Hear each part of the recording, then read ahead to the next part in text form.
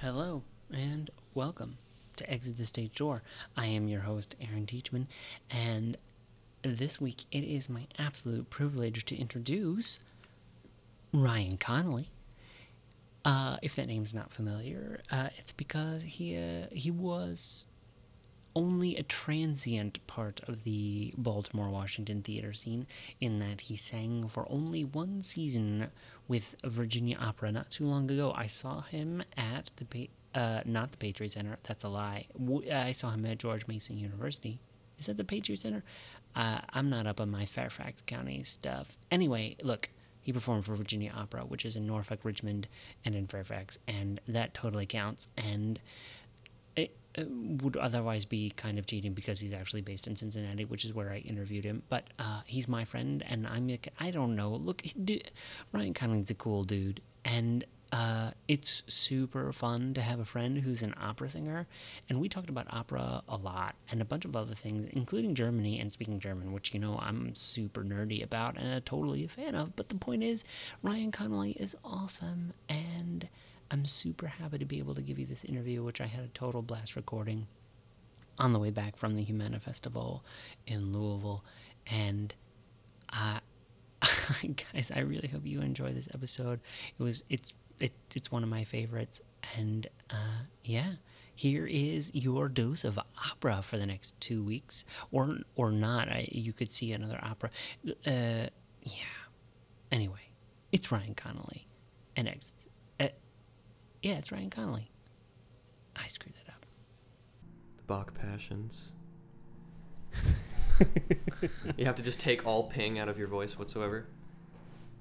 It just being in the presence of microphones like this, where you have to really put yourself next to the microphone. It does. I find I change my voice. Yeah. And there are definitely times. We started, by the way. Good. There are definitely times though when I'm doing it in real life. Oh, really? I'm like, hey, that's my microphone voice. What am I doing? And then you get very self-conscious. Yeah. That's like a big aspect of performing too. That's like a guy who I used to train with in my undergrad. He said, the biggest barrier to performing is being self-conscious. So you have to put your focus on the other person, because then you're not thinking about yourself. Right. So, of course, he does all these crazy avant-garde shows. We did a Cavalli opera called Legisto, which nobody ever does. It's about the half-son of Apollo, or something like that. Anyway, the son of Apollo, who is only a half-god, but he dies and then claws his way back from the underworld. And but it was very avant-garde. Everyone was in a giant box for the entire show, 3.5 hours. You weren't allowed to leave the stage. Oh, and all right. I was doing a travesty role, which is a nice way to say that I was playing a woman. Ah, okay. So I was like an old maid, because a tenor, singing in high register, kind of sounds like an old woman. Or conversely, as it often happens in a church choir, old women sing in the tenor section because they can't find enough old men who can sing that high. So it's nice to see that problem continues. It starts in high school and then it goes right just right all the way through. So yeah, I was in a dress with giant breasts and singing on stage. It was good. But it was a thing where everything was improvised, because it was a very avant-garde thing, and so he wanted a lot of rapid movement, and but his whole thing was put your focus on the other singers on stage, because then you won't be thinking about what you look like, and that's a barrier to making art. So I don't know. We deal with that kind of stuff a lot less than traditional straight theater, because for us it's a lot more you need to move here and you need to go to this part of the stage to sing this part. For us it's so much more a dance than it is a character sometimes. Right. The character has to come out in the vocal performance first, and then if there's any physicality after that. But people are here to hear you sing. Right. So yeah. That's the focus. Right. And it's not the 70s anymore, so people don't stand and deliver like Pavarotti. They don't just stand in the middle of the stage. But you still have to be able to sing. Although you will find more and more that you do a lot more moving and a lot more things that are difficult to sing while doing. Mm-hmm. Which show did you see Ariadne? Yes. So the 45 minutes of dancing that we had to do was I probably could not have done that unless we had the production time and the rehearsals where we spent like 8 hours one day learning that choreography. Right. And doing that while singing is like another step on top of that, where you have to learn all the choreography and just be able to make it through, because we singers aren't really known to be great acrobats. And then on top of that, then they're like, all right, so now that you can kind of do this without dying, now you have to learn how to sing all of the German while you do that. So I think it was probably easiest for me and for Audrey Luna, the soprano, who Audrey, interestingly, left there to go. So she left during that production to go get a Grammy, because she won a Grammy for her recording of The Tempest, which is a new opera, at the Met. And then she went back to the Met to sing the doll, Olympia, in Tales of Hoffmann. Oh, which, wow. if you haven't seen Hoffmann, do you know I have Hoffmann? not seen... I mean, I've actually read The Tales of Hoffmann, but I haven't actually seen it. Yeah, it is... It's got to be weird. It is my favorite opera. Yeah? Oh, wow. I mean, okay. I can unequivocally say, like, that is the last opera I ever want to sing, and it will be the last opera I ever sing, because it is the, like, longest, hardest tenor role. I mean, aside from Wagner, I guess. But it's definitely not my voice. And so I always joke that, like, when I know I'm going to be done and, like, I'm never going to sing again, I will make sure that I actually never sing again, because I will, like, explode my voice right, just on blow stage. it out. Yeah, right, totally. Great show, though. It's, like, a solid 4 hours. It's 5 acts. Wow. But it's, so it's 2 framing acts. Sorry, I bumped the mic. 2 framing acts at either end, and then the 3 acts in the middle are 3 of the stories. So it kind of takes the angle that Hoffmann, the author, is the main character of the entire opera. Oh, okay. So in the beginning, they're in a bar next door to an opera theater where they're doing Don Giovanni, and Hoffmann is a drunk and kind of a, like, everybody loves him at the bar because he tells cool stories, but he's kind of a loser. But he's in love with the prima donna who's singing Donna Anna in Giovanni. And so he's kind of, like, drunkenly talking about how he's in love with this woman. And they, like, try to, like, be like, oh, come on, like, tell us a story. So he, like, sings one of a shortened version of Kleinsack, which is one of his short stories. And then he, like, starts kind of going crazy.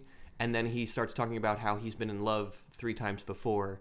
And then each of the 3 preceding acts is one of his loves, quote unquote, that then it goes awry somehow. So the first one is Olympia, the doll. And that, I mean, I don't know. I was, like, 18 the first time I heard this opera, and because it was when I was doing it, it was my freshman year of college, right? And I had never anticipated that something written in the 1820s would have in French it's automate, which literally is an automaton. Yep. Like, Hoffmann was writing about robots essentially in the 1800s, and, like, that, like, blew my mind. I couldn't deal with the fact that something so progressive was, like, in sci-fi genre, because I'm a huge nerd anyway. So, like, it was, like, blowing my mind that existed already. But he doesn't get any credit for that, by the way. Like, which is absurd. I know, it's insane. You look at the history books, and, like, that was, I mean, and his contemporaries did similar things. Like, there's the one other author who was, like, a duke or something, or he was a royalty member, and he also wrote, and they, like, hung out a lot. Anyway, Etienne Hoffmann. Yeah.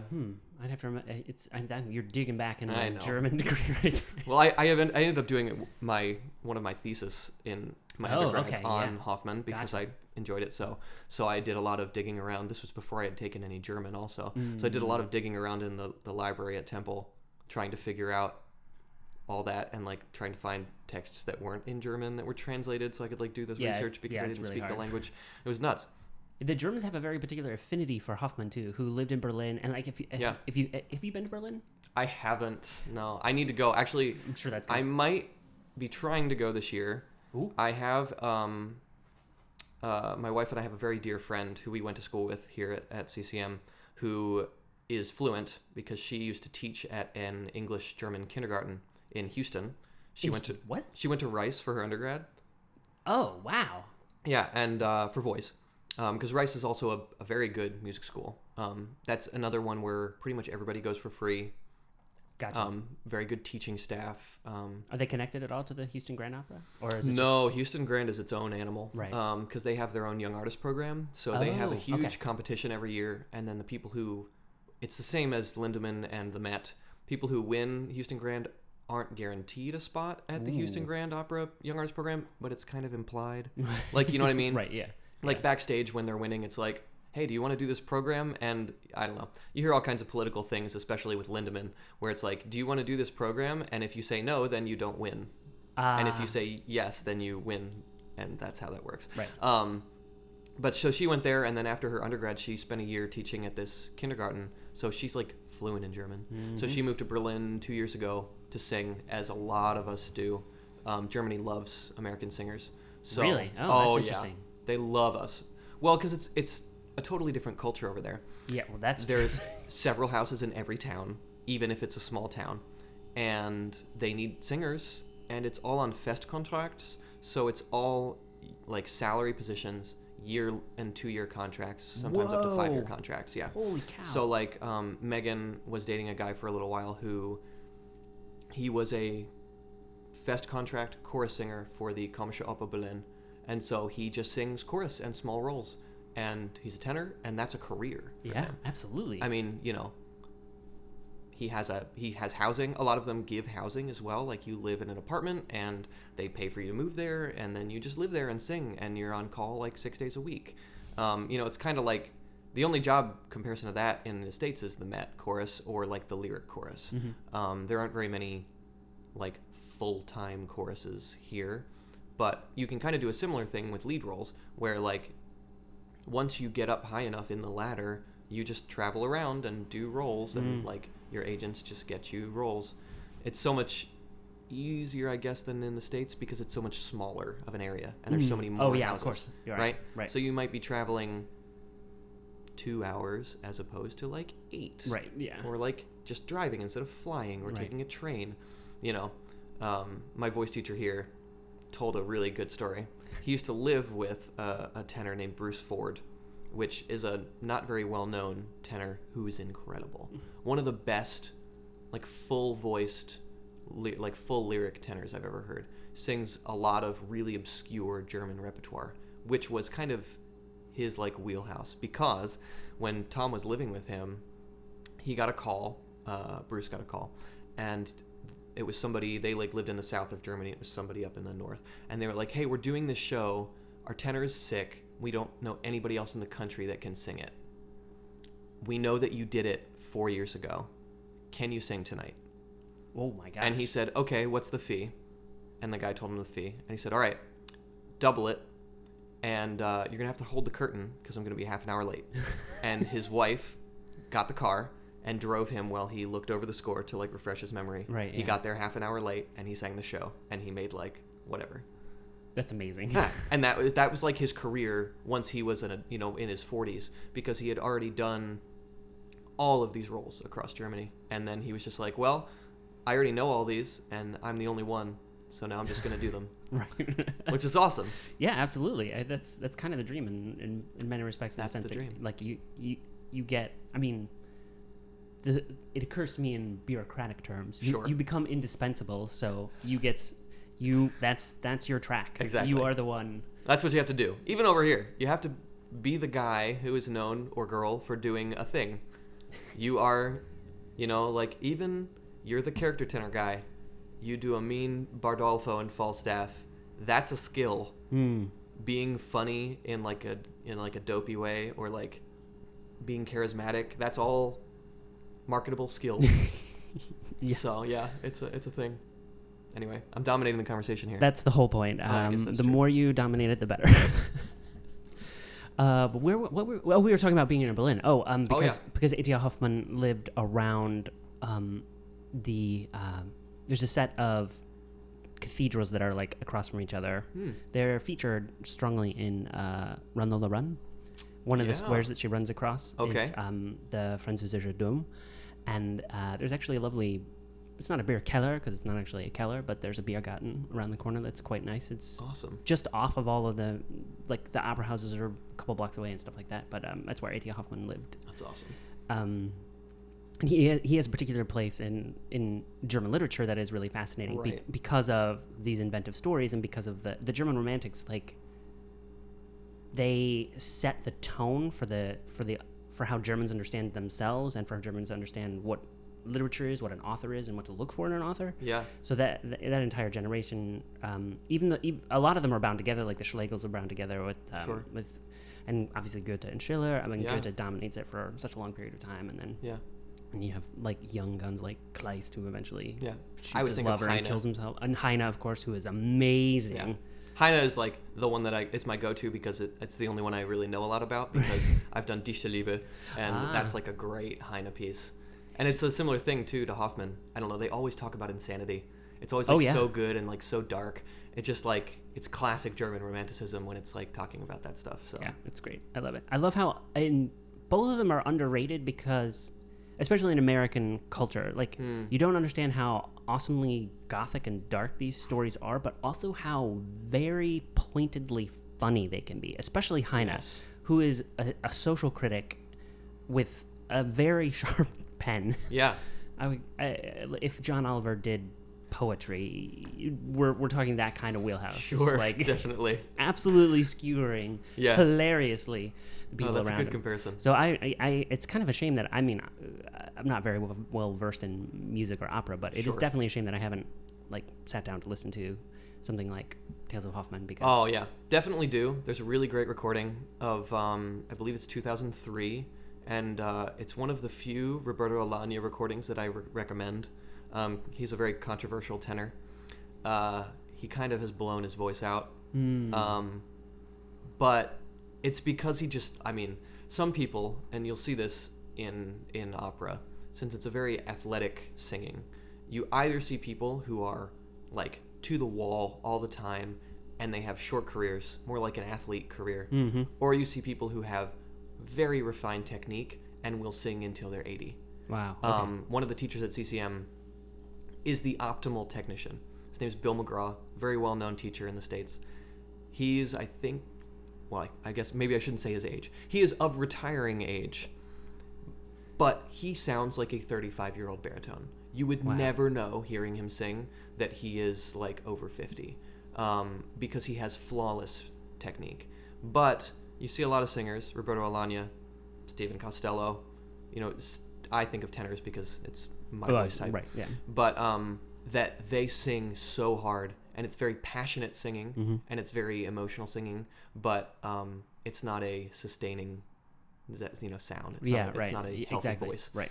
Yeah. So Alagna was singing very well in 2003. Sings Hoffmann like incredible. I mean, it's a long sing. Like I said, it's like a 4-hour show, and it's, I mean, A to C in every act. You know, the end in Act 5, at the end, he kind of is like losing his mind at the end, and he sings like 2 or 3 C's right in a row. It's so good. And Natalie Dessay sings Olympia, and I can't think of the Korean soprano who sings Giulietta. I don't know if you know that. Do you know that story? The one where he goes to the opium den, and there's a demon. There's like Mephistopheles there stealing people's souls and putting them in gems. I should. Good. I must have. I mean, I read the whole. I've read almost everything Hoffmann ever wrote. So. Well, but it's been a long time. I don't know too which ones are pulled directly from the stories and which ones are like made a little bit differently to work for a show, or also when you do a production, sometimes they fudge the details a little bit too to make it work on stage for their particular production. Right. For ours in that act, it was a really beautiful piece of stagecraft that I think you'd really appreciate. Hoffmann and Giulietta. So Giulietta is the like head courtesan of basically all of the courtesans in this opium den. Okay. So Mephistopheles is just posing as a mortal to like lure people in, and Giulietta is like his head slave. So she lures people in, and then he steals their souls, which in the fiction is portrayed as stealing their shadows. So then once they have had that stolen, they no longer have a shadow. So there's like one guy, Schlemiel, who like sticks around and hangs out, right? And he's like kind of their little lackey. I think of him as very much like an Igor figure. Oh, yeah. He like kind of like hobbles around and he's very incompetent. But they make fun of him in one of the early recitatives about, they like hold a candle up and they say like, the candle is over here and my hand is over here. And then the candle is over here and my hand is over here. But look, there's no shadow, like they're like making fun of him and he like kind of hates it. But they take Hoffmann and he immediately falls in love with Giulietta, and they have like a duet together, and she eventually like lures him off alone, and they're going to make love. And so in the production that we did, they had a 6-foot turntable with a giant frame on it made to look like a mirror, and they had 2 dancers that looked like Hoffman and Giulietta on the other side of the mirror. So when they stepped on like together. Oh. And then as they sang this lengthy, probably like 6 or 7 minute love duet, the turntable starts moving and turning. So the 2 dancers are like entangled and like doing a very cool, it was like a modern dance on the other side. Mm-hmm. And then as the duet ends, it rotates back to the singer's front, downstage, and the dancers in the back. And then the Giulietta walks off the platform, and the mirror walks off the platform. And then Hoffman follows, and the Hoffman mirror is stuck because she's trapped his soul in this giant mirror now. Right, yeah. And so then the end of the act eventually, once Hoffman eventually kills Schlemiel, and spoilers abound. But from 1820. Well, if you haven't seen it since 1820, I think the statute of limitations on that has expired. So he kills Schlemiel, and then the police come, which I don't know why the police are interested in just that one thing, but they show up, and eventually what happens is Hoffman breaks all of the mirrors, setting all of the souls free, and escapes, but he has to leave because it turns out that Giulietta wasn't the woman he thought she was, and so he loses that love as well. Because all of 3 of those acts end pretty badly for Hoffman. Yes, they generally do. Yeah, it's not great. So that definitely rings a bell. I mean, the idea of the image capturing it is. I think the mirrors was the more true to the fiction one. Yeah. But in the opera, so it's also funny because Offenbach died during writing Tales of Hoffmann. Oh. So about in the middle of Act 4. Things start getting really ingenuine a lot of times. One of his students finished the end of Act 4 and all of Act 5. But recently, they've found a lot of manuscripts and sketches that Offenbach did. Mm-hmm. So they've been trying to restore it. So there's a very notable baritone aria from Act 4 that is not at all Offenbach's, but it's attributed to Offenbach. Mm-hmm. And I can't remember the name of the composer that was his student. I always think of Meyerbeer, but I don't think that that's his name. It's not really important. But it's called Sentia Diamant, and it's Mephistopheles looking at a giant gem that has a soul in it. And so I think that has misappropriated a lot of the imagery to the gemstones instead of to the mirrors, right? Mm-hmm, mm-hmm. But again, it's just a thing that was done because Sentia Diamant is much more romantic sounding than whatever, Sentia Miroir, which I guess would be fine, but maybe it just didn't work for the librettist. Because that's the other thing you have to realize too, is when they do an opera like this, it's all Hoffman plots, but they have to have a librettist still, because you have to make the text work for the singing. So there's a bit of a blurring of lines there from the original text through the librettist to the opera. I just did a little segue here. Sorry. No, it's perfect. I just did a premiere of a new opera by a living composer named Evan Mack, who's amazing, great dude, mid-30s, couple kids. He went to CCM back in the day, and now he lives in Albany. But we just did a premiere of a show called Roscoe, and it's a historical fiction about Albany government, right? So Evan does these awesome little political vignette operas that are so good. One of the other ones that we did a recording of was called The Secret of Luca. Actually, he just published the score to that for the first time this month. And it's, again, a political story about a small town in Italy called Lucca. And this crazy thing that happens about this guy gets accused of murder, but he was innocent. And then 30 years later, he comes back to the town. And so then Roscoe is a similar thing. I don't know how much of it is historical and where the fiction leaves off. Mm-hmm.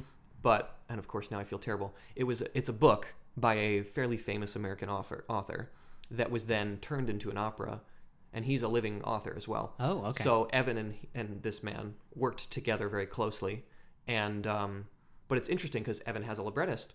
So the librettist takes the book and has to turn it into, lines of dialogue that will work in a scene. Right.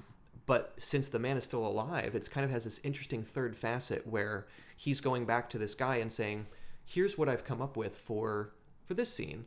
And I didn't mention the plot. So the plot is about Roscoe, who is a politician in Albany, and he kind of like puppeteers over the Democratic Party and tries to keep Albany in Democratic hands throughout his life.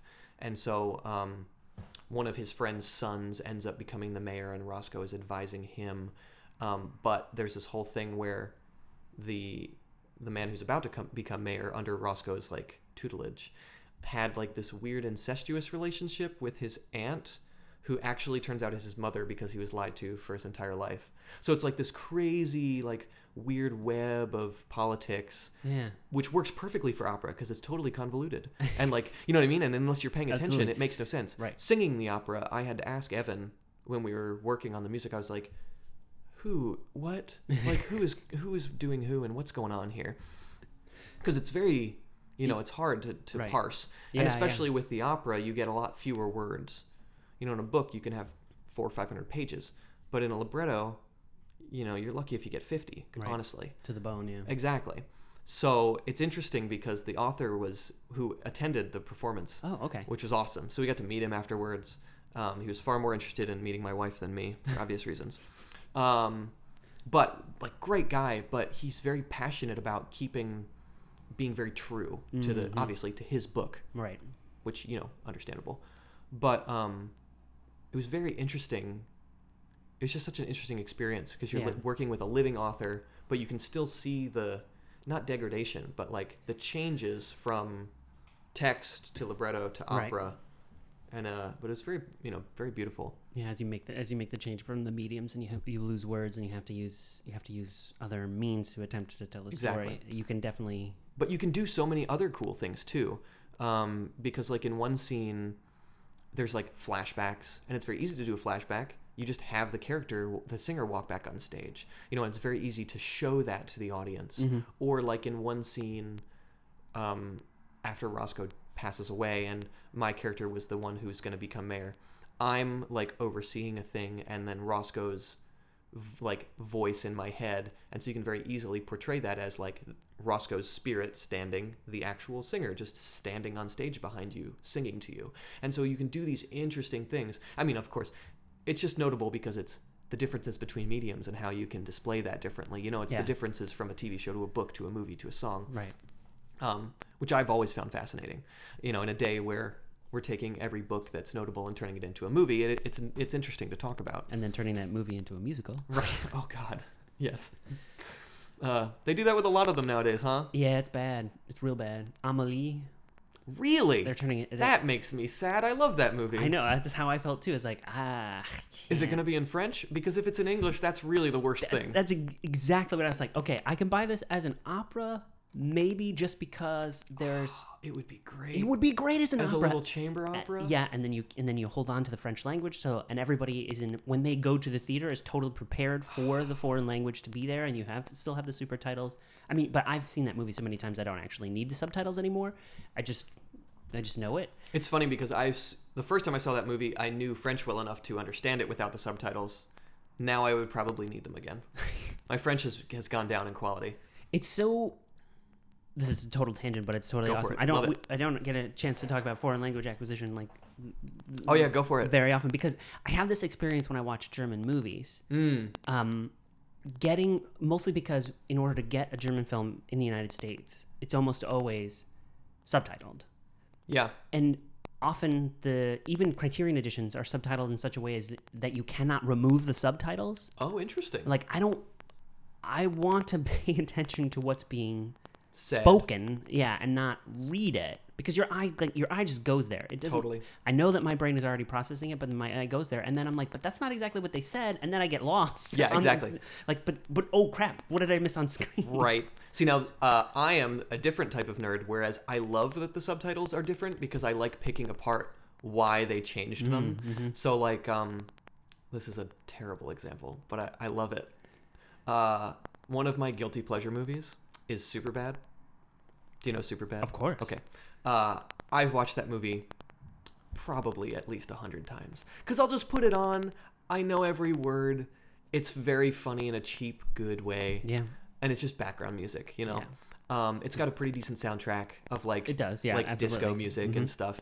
So I also found one day in my boredom that they have dubbed versions in all major languages. They have dubbed versions. That's amazing. So I watched one day dubbed French Superbad with the subtitles, because a lot of it, this was the interesting thing to me.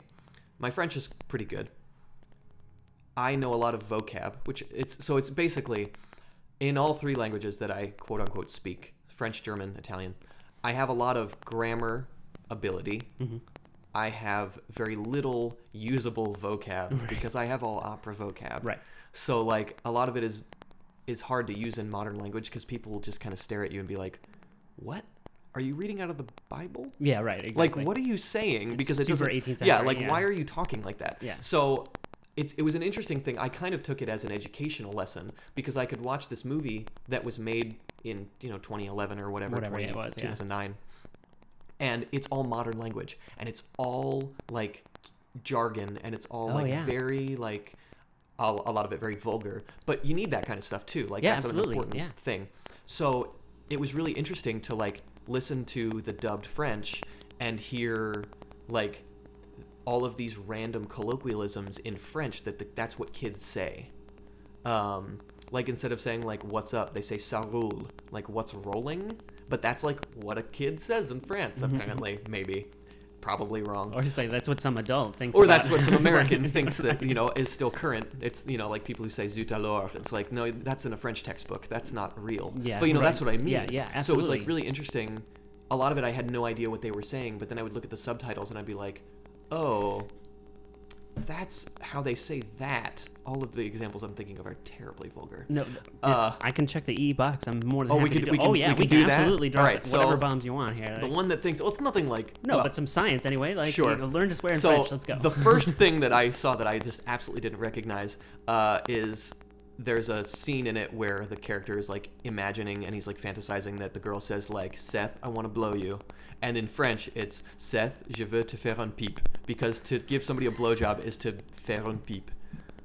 So it's like, there it is. And I was like, I have now learned something useful from this terrible movie. But, like, it was just like, that's the kind of stuff. And it was the same, actually, with Amelie when I was a kid. Yeah. It's got a lot of very fluid dialogue that's very genuinely French. You learn a lot about just how the language flows. Yeah. Because every language has its own tempo. Living in Italy in 2011 for 2 months, I learned a lot about, basically my Italian is now better and more functional than my French because I was there and I heard people who didn't speak English at all. Mm-hmm. Nobody spoke English in Spoleto. Getting internet was a task. It's so fascinating how parts of it... They just don't. Yeah, it's just not a thing, yeah. Even, this is a tangent, it's good. I went to get internet. This is my second day in Italy. I arrived before most of the other singers for this program. I don't remember. You know this. I do, yeah. But you can definitely explain it for our listeners. Yeah. I was working in Spoleto in 2011. I sang a small Rossini opera, Il Signor Bruschino, and I was singing the lead, Fleurville, and so I just had to go over there. So I went over there in an apartment. So I show up, and since I was in an apartment, and since I was one of the leads, I guess I was just on an earlier flight. So I was on a flight 2 days before everybody else to get there. So it was me and a bunch of instrumentalists, and then several of the crew members.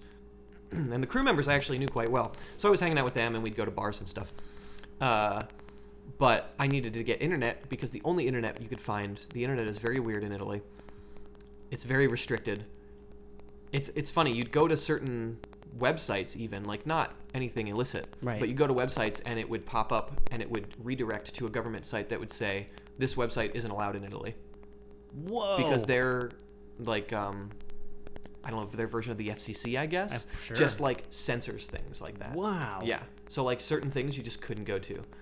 You'd be on Reddit and like click a random link and it would just be like, nope, you can't go to that part of the internet today, because this is the country you live in. Wow. Yeah. So it's like you hear about that stuff, like especially with like YouTube links not playing in Germany or whatever, but you never hear about it on that side, and it's just very interesting. But anyway, they're still basically, it's so archaic. All of their internet is rationed by data. So I was wow. right. It's very interesting.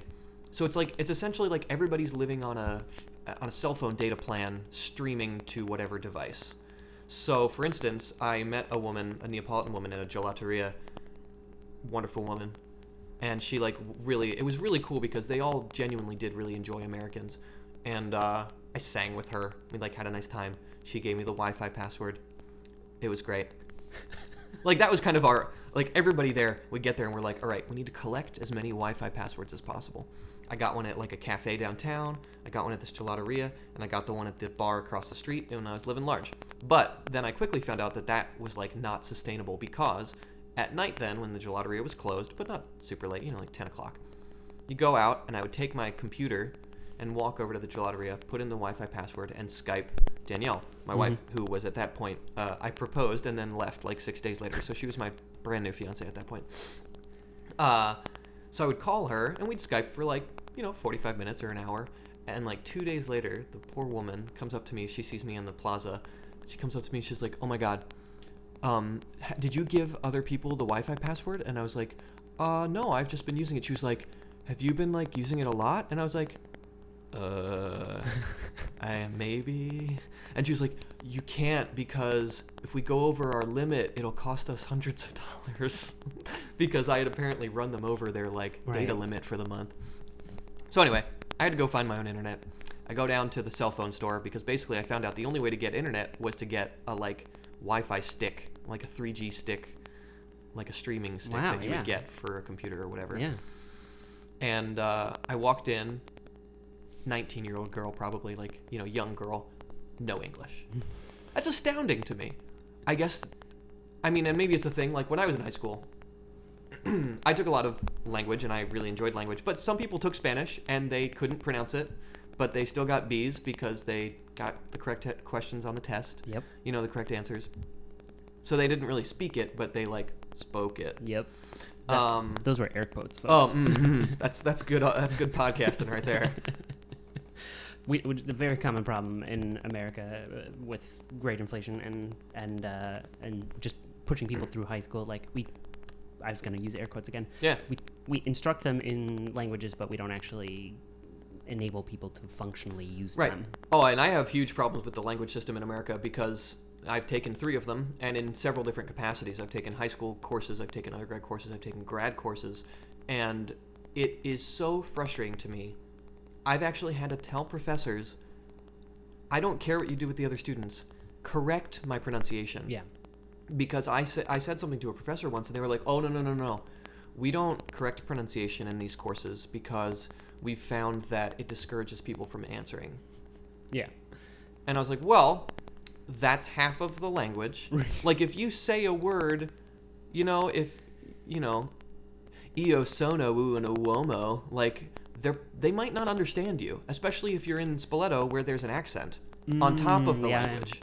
We run into this problem as well, and it's amazing how subtle these pronunciation problems can be, because the word can be more or less the same. So, I 2 examples real quick from my experience in Germany.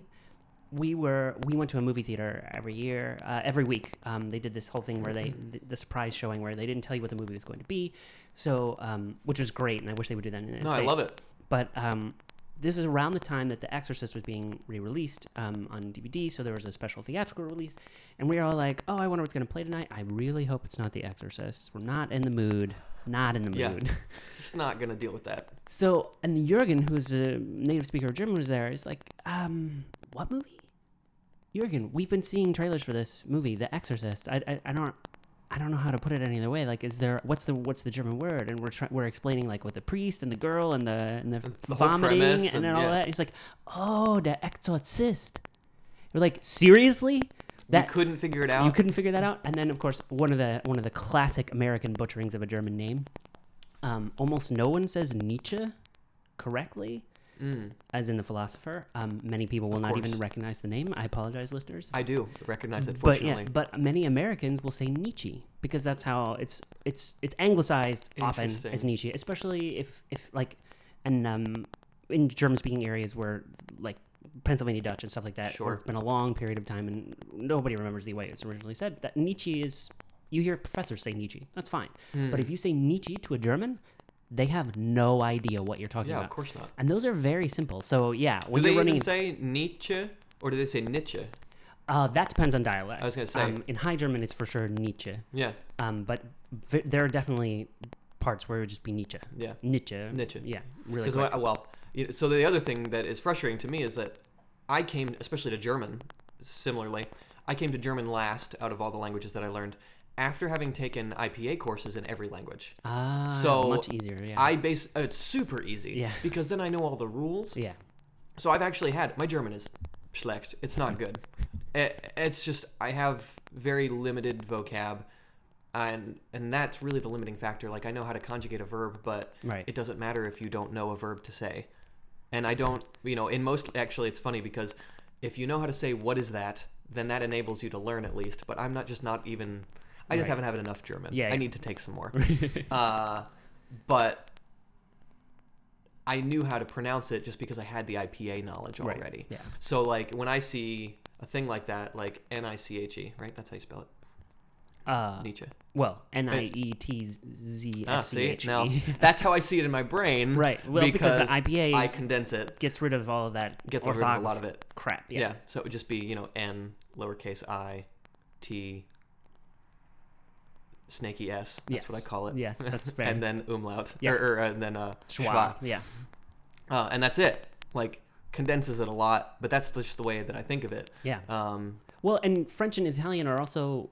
And Spanish is very similar in that, as pure French, less so. There are silences in French that just would drop out of the IPA when you're spelling them. But between Italian and Spanish, like, the way that it is said is the way that it is spelled is the way that it is said. Like, that's super easy. German is not like that. German's a little more difficult. I would actually say French is the most difficult. That's fair. Yeah. Like, Italian is whenever I'm talking to young singers, I say learn Italian. And learn how to sing correct Italian, because Italian is all pure vowels. Yes. There's no diphthongs. There's no mixing. It's all very separated. Even the things that look like diphthongs, like lei, it's very defined. It's one of my early coaches defined it as a triangle. So you divide up all of your quote unquote diphthongs into 3 parts, and the first 2 sides of the triangle are the first vowel, and the last one is the third. So whenever you're singing, whenever you're speaking, but you can kind of push it into singing as well. Right. It's lei. Interesting. So it makes it, because it's very, like, speaking Italian is just very fluid, but it's also very, like, metered. So everything kind of has its place and a rhythm. So when you're speaking a full sentence, it all kind of has its own place, and everything goes along at a beat. Mm-hmm. So, like, everything in conversation is kind of like that. Right. But it's funny. I remembered my original point. Yeah, I was going to segue back to it. But We're going somewhere. Let's go. Well, you might have a different point than me at this point. I oftentimes, my German's terrible, but if I say something in German to, say, someone at a restaurant or someone somewhere, they a lot of times will infer that I actually speak better German than I do because I pronounce it correctly. So they'll be like, oh, your German sounds great. And then they'll start talking in German. And I'm like, well, I actually only know a little bit of German. I just sing it and I know how to pronounce it. But it's great because, like, when I was living in Italy, I could very easily pass as an Italian. Mm-hmm. I can speak French to people and pretty convincingly sound French. German, I can sound German, but only for a few words. That's the problem. But it's fun. Yeah, well, I mean, circling back to the point that led us to this tangent, which is that which I don't remember. With when you're talking about Italian being very metered and having this rhythm to it, and being pure vowel sounds, it's very important within the meter to actually pronounce it correctly. Oh yeah, of course. So instructing people in the language requires instruction in pronunciation, and yes, many American universities, even at the university level, won't discourage participation by actually correcting your pronunciation, which means you don't actually speak the language. You might be able to understand it, you might be able to hear it, but you don't speak it. Right. You can actually even write it. That's the hilarious thing to me, is that a lot of students that I've seen when I was taking German during my master's, I was taking German, but at the undergraduate level because I'm terrible. And so all these kids could write pretty well because they understood that. Mm-hmm. But and there's a length of time too. You can prepare yourself in writing that you do not get when you're speaking to someone. Yeah, it's a good point. That's the constant, that's the classic instant messenger problem. for us 90s kids. Yes. When you're on IM, you can like be like type something out and be like, no, that's stupid, and like erase it, type something else, be like, yeah, that's good. That's like with writing, yes, you write it out and be like, what's the conjugation of that? Yeah, like get the book, look it up. Oh, it's en, great, cool. Right. But yeah, you don't get that in speaking. But it's so interesting because in speaking more, you screw some stuff up, but that's how you learn. Yes, absolutely. And you learn so much more quickly. Now, the other problem is you have to have people who are willing to be nice to you when you screw things up. Right. Because that's the other problem is, I was very fortunate too in Spoleto. The people were very nice, and they genuinely enjoyed speaking Italian with me. There was a guy, hilariously, an Austrian guy who was a bartender and waiter at the bar across the street from my apartment, who was like quattro or quintilingual. I mean, honestly, sure. he spoke like whatever, a million languages. His French was better than my French. His German was way better than my German. His Italian was as good as my Italian, and he would help me.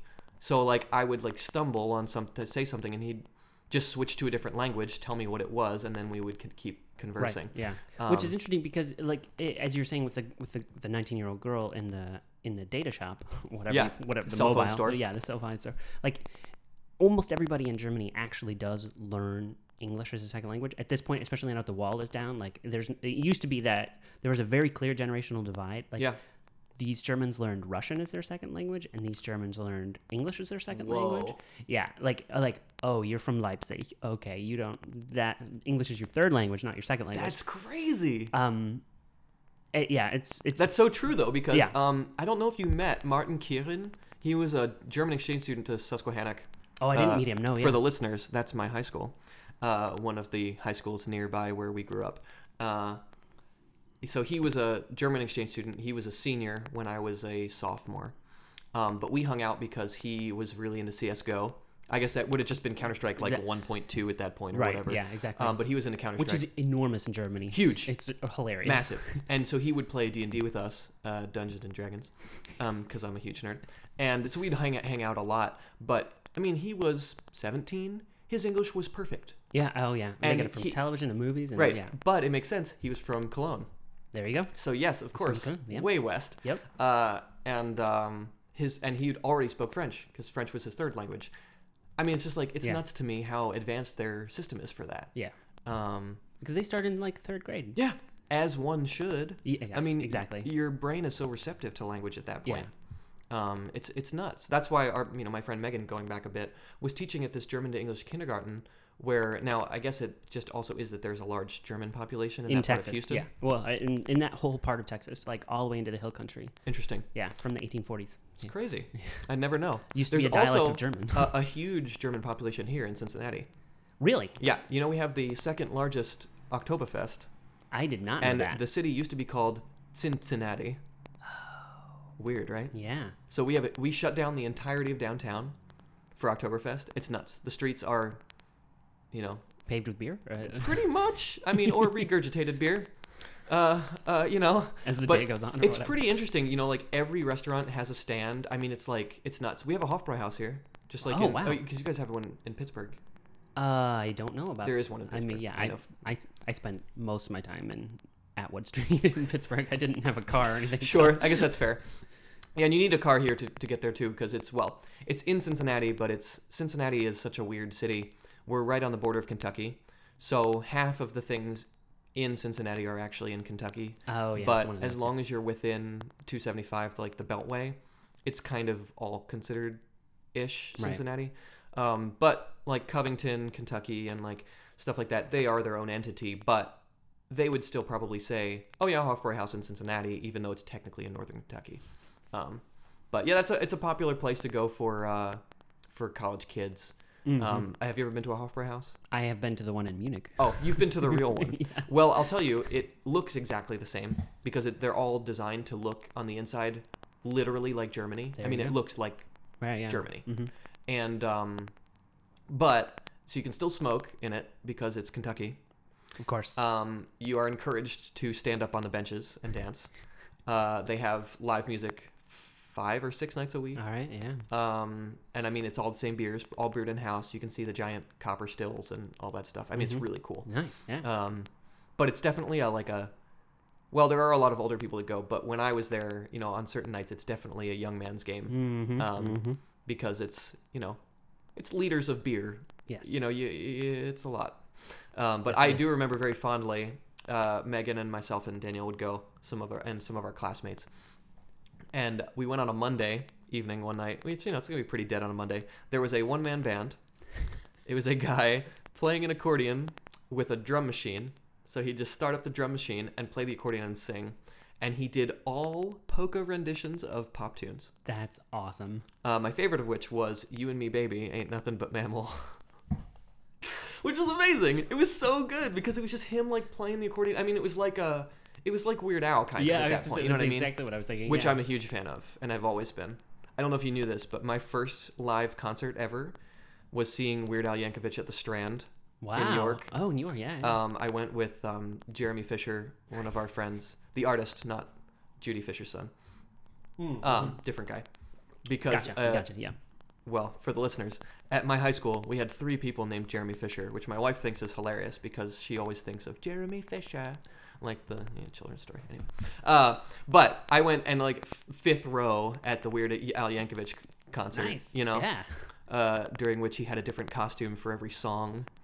When he sang Fat, he had like a giant, those sumo suits that like blow up? Yes. He had one of those, and he would jump, and when he'd hit the ground, his backup band would jump like there was like a shockwave on the ground. It was so good. I love Weird Al. 13-year-old me was so into that. Yeah. It was so good. I love Weird Al. Have you heard his new stuff? No. Nope. He's put out some really quality music in the past 3 years. Oh, wow. Yeah, he put out a new album last year, and leading up to it, he did he released 1 track a day on Vimeo, like 1 music video a day on Vimeo. Yeah. And it was really good. Instead of I'm So Fancy, do you know that song? Yes. So we have to get into pop music. So that's the problem, is that like this one I actually understood most of the references. His album, he put out an album in like 2011. I got none of the songs. I just didn't know. I was so out of the loop as far as pop music was concerned. But instead of I'm So Fancy, he did I'm So Tacky. And he did one for Blurred Lines called Word Crimes, which is all about like people who are a stickler for like correct grammar and correct usage of your and your and stuff. Very funny. Oh, wow. Okay. Yeah. Anyway, he's Did he always also get sued by Marvin Gaye's estate? I hope not. I guess it's covered under parody regardless, so. Yeah, and he's just always been so interesting. He like calls all of these people or like contacts all of them and gets their permission. Because there was a couple where I just love the idea of him calling it. Who did Black Supernova? The Supernova? Why am I?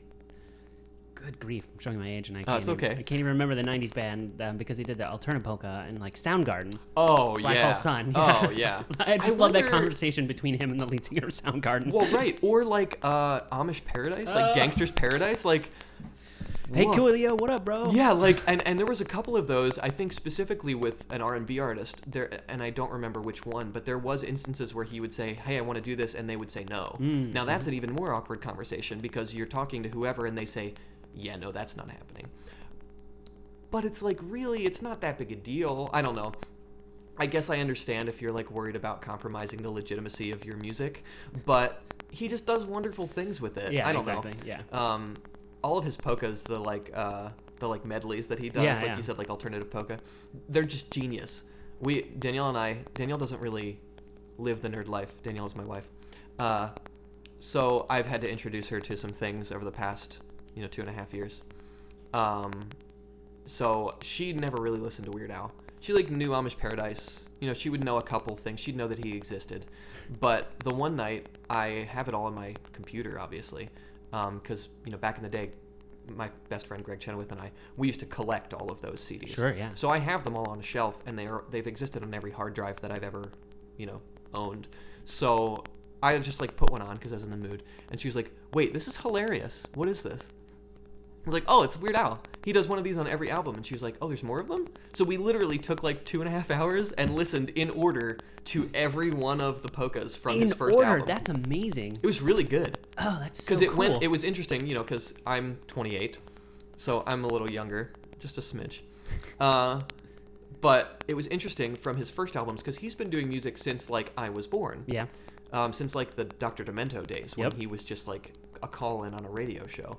So it was interesting to hear his first one. I like didn't recognize anything, and then the second one was like I start to understand, and then it hits like the sweet spot of music that I was really into when I was a teenager, and then it goes back out of it again.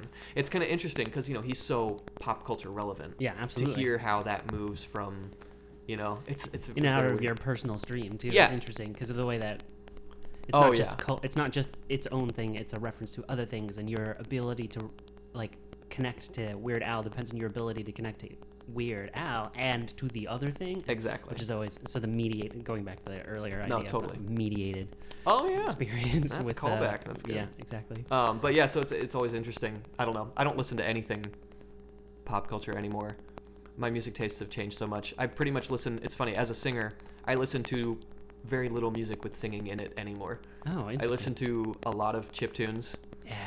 I listen to a lot of like the kids nowadays are calling it EDM. I hate it so much. I hate EDM. I hate the name EDM. Right, I love the music. Techno, because that's what it is, called, people. Yeah. It's techno. Sorry. Well, and like I'm not even sorry because there's this thing like EDM is big now. Like EDM was invented 5 years ago. It's like, no, it wasn't. dude, pop songs have been sampling from EDM. Hip hop, that's where hip hop freaking started. Yes.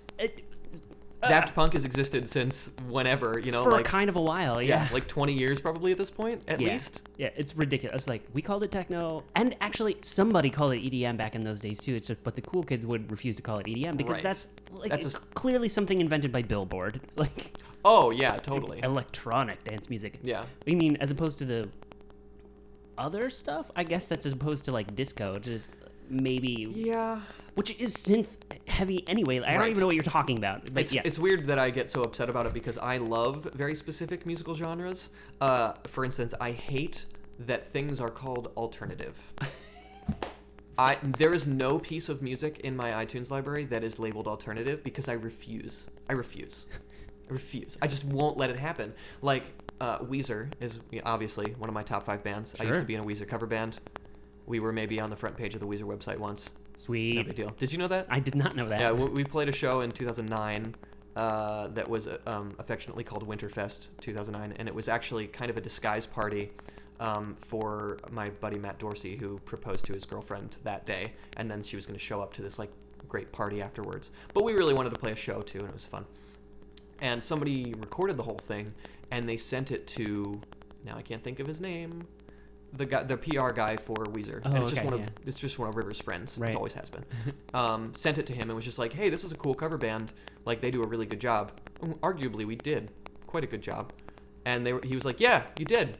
I'm going to put it on the website. So we were like on their front page. That's awesome. But Weezer is noted in most things as alternative. Right. That's bullshit. It's not alternative. I don't know. I say are we gonna have the emo fight? I mean, I'm not. I would classify Weezer as nerd rock. I would as well. Yes, I totally agree. Yeah, and that's kind of a specific genre, but I like specific genres. Right. But it really narrows it down. Like, I don't know many nerd rock bands, but like Nerf Herder, sure, absolutely, definitely nerd rock. Yes. Weezer, nerd rock. Like, it's a very specific sound. Yes. I'd actually say early OK Go is also nerd rock. I would agree with that. Yes. Now they're a different animal. Yeah, entirely. they've evolved, which is great. Crazy directions. Yeah. Yeah. Well, and I mean, I hate the emo label because, like, anytime a label, like, the problem with alternative is, as a catch-all, it's totally useless in describing the music. Exactly. So, like, saying something is emo and then trying to capture Weezer and Dashboard Confessional at the same time is utterly ridiculous. Yeah. Like, that's not helpful. If I want to choose something that's like Weezer, I will not choose Dashboard Confessional, however good or not good it may be. Exactly. It's not the same. It's not a guide. Yeah. Right. Although I will say, for Dashboard, I feel like emo is pretty accurate. I agree. I certainly. Yeah. Like, Dashboard saves the day. Yeah, Stuff like that. Yeah. It's very, like, emo is more a culture than it is a musical genre. So, you know what I mean? That's a really good point. I think that's part of where the fights come from. Does that still exist? Does the emo thing? Yes, I would argue that the word has turned into the world has gone to hipsterism, and hipsterism has firm roots in emo culture. But it's different. It is different. It's an evolution of it, for sure. Less tight pants. Yes. Less makeup. I don't know about less tight pants. Yeah, I guess that's true. But definitely less makeup. More beards. More beards. That's very true. Mm-hmm. Yeah, the lumberjack, the flannel thing has gotten a little out of control. I'll still go back and listen to Saves the Day, Stay As You Are. It's like classic emo. Mm-hmm. It's like crystallized 8th grade for me. Like, that's dating myself, obviously, but that makes You're allowed to date yourself because you're so young. I am so young. It's not fun. In the opera world, I'm sure it must being be really young interesting, is the worst. Like really hard. Yeah, I didn't absolutely. take any time off during school. Yeah. I went straight through from high school to undergrad to master's, which is great. It's one of those things where when I talk about this, I have to mention that I'm very grateful for all of the opportunities I've had, but it makes it really hard, especially as a tenor, because I turn 28 next week, and people are like, "Oh, you're a baby." Right. They don't even want to talk to you, right? Because you're not 30. Because 30 is kind of the year. 30 is when you start to have a career, if you're going to have one. Yeah. So I'm working, which is good. This has been actually a jam-packed month of work for me, but even though I'm working on things, it's not like career work. Right. It's like you're young putting artist work. Right. Piecemeal stuff together. Exactly. Which, honestly, that's your whole career in America is piecemeal. That's true. But it's like I did a thing with like a small opera company here. I sang a concert. It's a lot more like concert work. Uh-huh. Mm-hmm. But not the good kind of concert work. Right. Yeah. Holy Week concerts. Well, Holy Week concerts, but I also mean like I did a very interesting, going back to German, I did the Telemann Brockus Passion, which is a passion similar to the Bach Passions, but actually obviously composed by Telemann, a contemporary of Bach, who is far less known, and sometimes for good reason. He writes some good music, but it's kind of like it's like store brand Bach. Okay. It follows the rules. It sounds good, but sometimes it's really awkward. The melodies sometimes make less sense, and sometimes it's very challenging to sing because it's not as voice friendly. Because he cranked out a lot of music similar to Bach, but I think he just didn't have the same like talent as, you know what I mean? Yeah. It's you have to kind of have it to do that. And who does it like Bach? It's just, that's a one of a kind. But the Telemann Brockus Passion is, some of it is taken from, I think, Paul's Gospel, and some of it is taken from the writings of this guy, Brockus, who, like, dramatized the Passion. Mm-hmm. So it's like a weird thing where there's more of a character named Tochter Zion than there is of Jesus. And the Tochter Zion, which daughter of Zion, character, she like, it's like there's a little Shana of like Jesus in the garden with the apostles, and then there's a like 2 or 3 arias of Tochter Zion, like bemoaning Jesus's fate. So it's a much more like soap opera-y kind of feeling. And so I did the Evangelist. The reason that this is notable is it's never been performed in the United States ever. Oh. Yeah. So this was technically the United States premiere of a 400-year-old piece. That's awesome. Yeah, really cool. So I kind of couldn't pass that up. Yeah. But I was saying the Evangelist, which in the Bach Passions is a really great role. You get a couple arias, and you're like the main character. In this, I had 27 recitatives, most of which were a page or 2 long of German. Good grief. No repeated text. Wow. And no arias. Nothing glorifying. Like no payoff. Weird. You're a workhorse. Right. I actually sat with the continuo. I sat with the harpsichordist because I essentially was part of the orchestra. Right, yeah. I was there for exposition, and that was it. But... Which is hilarious 400 years later in the United States. Right? Hilarious. And it was a great concert, but it is not the money-making kind of concert. Mm-hmm. It was a premiere. It was for a nonprofit. Oh, you know, it's like... And then, like, my wife and I and a friend of ours did Carmina Burana a few weeks ago, but it was for a charity. Mm-hmm. So, like, when you're young, you do a lot of that stuff, where it's like, you're getting it on your resume, you're getting some cool things that people will notice, but it doesn't necessarily pay the bills. Right. That's just kind of how it... It's kind of how it is. It's true for actors, a lot of actors as well, especially in the regional theater circuit. Like, it's just... Yeah. You don't... It's interesting how typecasting functions, because a lot of people don't think they're typecasting, but and they don't use that word. They're like, oh no, we don't typecast. That's awful. That does horrible things to people. It's like, but you have a particular idea of that character in your head that you will not deviate from, which is exactly the same thing as typecasting. We don't typecast, but we need a 6-foot-tall brunette guy with like some decent chest hair for this role. So sorry. Yeah. Like, that's part of the game. I'm sorry, but like when you and it's becoming very true in opera as well. You need to look the part. Yeah. People don't believe a 45-year-old Juliet who's supposed to be 15. Right. They don't believe it anymore. Right. You can't, you know what I mean? Like, it's just, which, yes, it's hard because you don't want to discriminate. But you just have to be the character. Right. You know, it's funny because, like, you think about it in, like, TV and in stuff like that. There has to be, like, if there's a gag about an ugly dude, they have to hire somebody to be ugly dude number 2. Right. And yeah, maybe you don't want that to be your niche, but somebody's got to do it. Somebody has to do it. Well, what's interesting too in film and television, of course, is that the talent pool is so much larger, super big, that they can absolutely wait for the exact right person to look the way they need it to look. I mean, if you're in a regional theater, if you're in a large regional theater and you're casting in New York, you can draw from that pool and you can be a little bit choosy. But at the end of the day, it's like you just need somebody who's going to be willing to be in Washington, D.C. for 6 weeks. Yep. Which may be sort of close to what you want and maybe not. Right. I personally think that's when you should take risks, but whatever. I agree. But yeah. I mean, I think it's interesting to make those choices and to be like, this isn't conventionally what we would put here, but like, let's see what we can do with this. Yeah. I did you see Falstaff when I did Falstaff? No, I didn't. Right. I didn't get a chance to see Falstaff. That's right.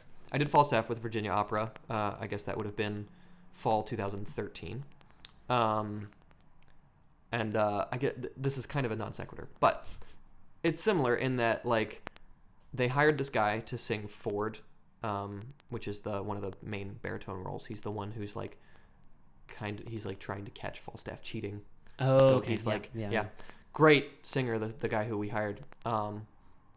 But I never would have known this, and it's a very unconventional thing. He has, I don't know if it was a birth defect or what, he's missing more than half of his right arm. Oh. Right. So it's like, this is a guy who, like, you'd think, in typecast a lot of times, it would just be uncastable. Right. But they kind of take a risk with him a lot. And now for this, they didn't do anything with that. And he has a very lifelike prosthetic that was actually matched to his skin of the other hand. So like it's like silicone Wow. skin, Yeah. looks very real, and it works fine. But he was telling me stories like he did Daughter of the Regiment, and in that role he's like a general, and so they were like they made it a bit, they made it a thing that like I had like lost my like part of my arm in the war that we were fighting, and so it's kind of interesting, you know, like similar, like you said, you can take risks with something like that. They did something where it's like. You can't do that with just anybody. You can't make that character choice. Right. But it kind of gives him an interesting angle to come at it with, where he's like gone through some stuff. He's seen some things. Yeah. So I don't know. I always find that kind of stuff interesting. But yeah, hell of a singer though, man. Oh yeah. That was a crazy cast. We had Stephen Powell was the Falstaff. His first time ever doing Falstaff. I saw him sing Rigoletto at Cincinnati Opera a few years ago. Just a cannon for a voice. Wow. Massive voice. And like he doesn't look particularly like he doesn't look like imposing. You know, it's not like I think Bryn Terfel. Bryn Terfel's a fairly famous baritone. He's like 6'5", barrel-chested, giant man. You expect that voice. But, you know, Stephen's, you know, he's a bigger dude. He's, you know, probably like 200 some pounds, like 6 foot dude, but he's not like imposing. But he gets up and sings Falstaff, and he is just the beastiest, meatiest singer I've ever heard in my life. So wow. I don't know, it's really fun to be on stage with people like that. Yeah. I was singing Dr. Caius, which is a fairly large role, but I was still technically a young artist, or like an intern essentially. Yeah. But it was cool because Caius sings the first line of the show. Where he's yelling at Falstaff because Falstaff isn't paying any of his bills in this inn, and so I'm coming in to like collect a bunch of money from him. So it's kind of intimidating. You show up the first day of rehearsal, it's like 10 in the morning on like a Tuesday, and it's like, I'm now going to sing a thing, and then Stephen Powell is going to sing back at me the man who I paid $100 or so to go see in a show, and he's famous, and he sings all around the country, and now I'm gonna sing at him. Like, it's like terrifying. But that's like the weird thing, you know. Like I said with Audrey earlier, Audrey Luna sings at the Met, and now I'm Facebook friends with her, so I get to see like she also lives in Hawaii. The girl's like, I don't know, she's crazy, she's great. But it's like, yep. So I was in Hawaii, like paddle boarding with my long hair Chihuahua, and now I'm in New York City at the Met and hanging out with Greer Grimsley, or you know, just like stuff like that. You know, It's nuts that you get to kind of rub elbows with. Yeah. People like that, because the scene isn't really all that big. It feels kind of big, but it's not really that big. It's not big, especially in the States. Mm-hmm. I mean, it kind of localizes itself, you know, like we were saying earlier. The fest system over in Germany kind of localizes itself. Yeah, the American system very much localizes itself. I don't do any gigs anymore without knowing at least one person. Right. Mm-hmm. I mean, I just did Die Entführung auf dem Serail. It's the abduction from the Seraglio by Mozart, and all 5 of the principals, myself included, we were all in school together in the same class. Wow. I mean, it was just like, and it was great because they were all like 4 of my other favorite singers from that class. So like, great, they were amazing singers, right. And it made for a great production. But it's just nuts, you know. It's a small world, and you can't say anything without everybody hearing it. Yeah. Like right now, for instance, I'm being very conscious. The whole world. Yeah. You just never know who's gonna hear it. And, no, it's totally true. That a lot of the theater people that I've interviewed on this podcast have also very clearly measured expressed their words, knowing that whatever was said here would instantly reach the core of the community. So. Yep. There are definitely times when you want to like speak truth to power, and you have to open up a little bit more. But there are also times you're like, that's a story for not on the air. Right. That's a break story. Yeah. That's 3 blocks from the theater kind of story. Right. Exactly. Yeah, you have to be really careful. You know, it's hard because especially with this industry, you know, you want to you're like you said, you want to be truthful about some things, and also you want to kind of warn people sometimes, like, you know, like. It's hard, especially like I work with a lot of regional companies where I know the people who run the companies. So like I know Suzanne up at Opera Toledo. I can just call her. I lived above her garage the last time I sang for Toledo. And so if I knew somebody who was going up there who wasn't a good singer, or I knew that they were hiring so-and-so, it's like you kind of feel an obligation to tell them, but it's hard because you don't know how that's going to come back and bite you. So it's a weird thing, you know. You work with a bad director, and then somebody asks, "How was your show?"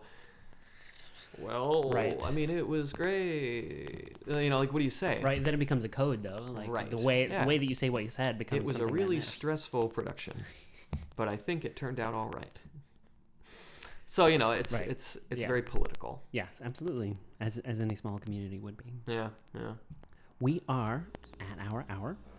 And change. Oh, is that it? Do we do an hour? Yes. Sweet. Yeah. Hey. That flew by. We didn't even talk about Baroque music or Magfest or anything. Oh, do you want to talk about some of that? We could do a little bit. Do you cut things? Do you edit things? I do not edit. Oh, okay, never mind. Edit it down. Like, I mean, we could air part 2 or whatever, but I also have to drive back to Washington D.C. and we both have to get brunch. So we do. We have a brunch rezo. We don't have a rezo. We're just gonna go over there. But man, I didn't know. I should have asked you what we wanted to talk about. I should have probably warned you a little bit more. But this worked out really well, and it just means that we have to do it again at some point. I think that's great. I love it. Maybe I'll come your way next time. Oh, that'd be awesome. Now that means it's also time to plug anything. So I think this will probably air in May. Cool. Unless there is something pressing you want me to plug ahead of time. No, that's great. So, yeah. In May, I will be about to leave for the Des Moines Metro Opera Festival in Iowa. Sweet. So if you're living in a cornfield and you don't have anything to do, I'll be doing mostly chorus stuff, but I'll be covering Pedrillo in Entführung. Oh, okay. So I'll be out there. They do a lot of scenes programs. It's a really great program in that they do a lot of like concerts, and like, so it'll be a lot of scenes. I'm doing a big piece of Rameau's Platée, which is a French Baroque opera. So if you're out that way, do that. Fun fact, Des Moines Metro Opera is not in Des Moines. It's not. It's in Indianola. Indianola. Which I don't Indianola is such a weird, I don't know, it's a weird name. Yes. But so for those of you who are looking to go, I encourage you to go. I actually was, if my schedule had worked out better, I would have applied to be an electrician out there. Oh. Because opera is where you get to play with all the toys. And it really is. It would be really cool. Des Moines is a great company. Yeah, they are a great company by all accounts, yeah. Yeah. That would be really cool for you to work there. And because I know you've done work in opera, so it'd be really great to do that. But am I supposed to plug things? Oh, well, I mean, things that you are about to do, yeah. Okay. That's pretty much it. Okay, well, I mean, that's a big thing. It's a cool thing, yeah. That's if people want to hear me sing a thing, my website is just myfullname.com. It's Ryan C. Connelly. The spelling, I'm sure, will be somewhere else on the internet. Yes, there will be a link to it in the show notes. Oh, cool. Good. And so there's things of me singing on my SoundCloud there that you can hear. My Twitter is also linked there. I think it's just Connelly Opera. And that's pretty much it. Yeah. All right. If you're in Cincinnati, I sing a lot there too. That's pretty much all I do. So yeah, it's living here affords a lot of opportunities. So right. I always post to my Twitter when I'm singing around town. All right. Yeah. All right. Sounds like it's time to get some brunch. Sounds like it's time to get some food. What do you say?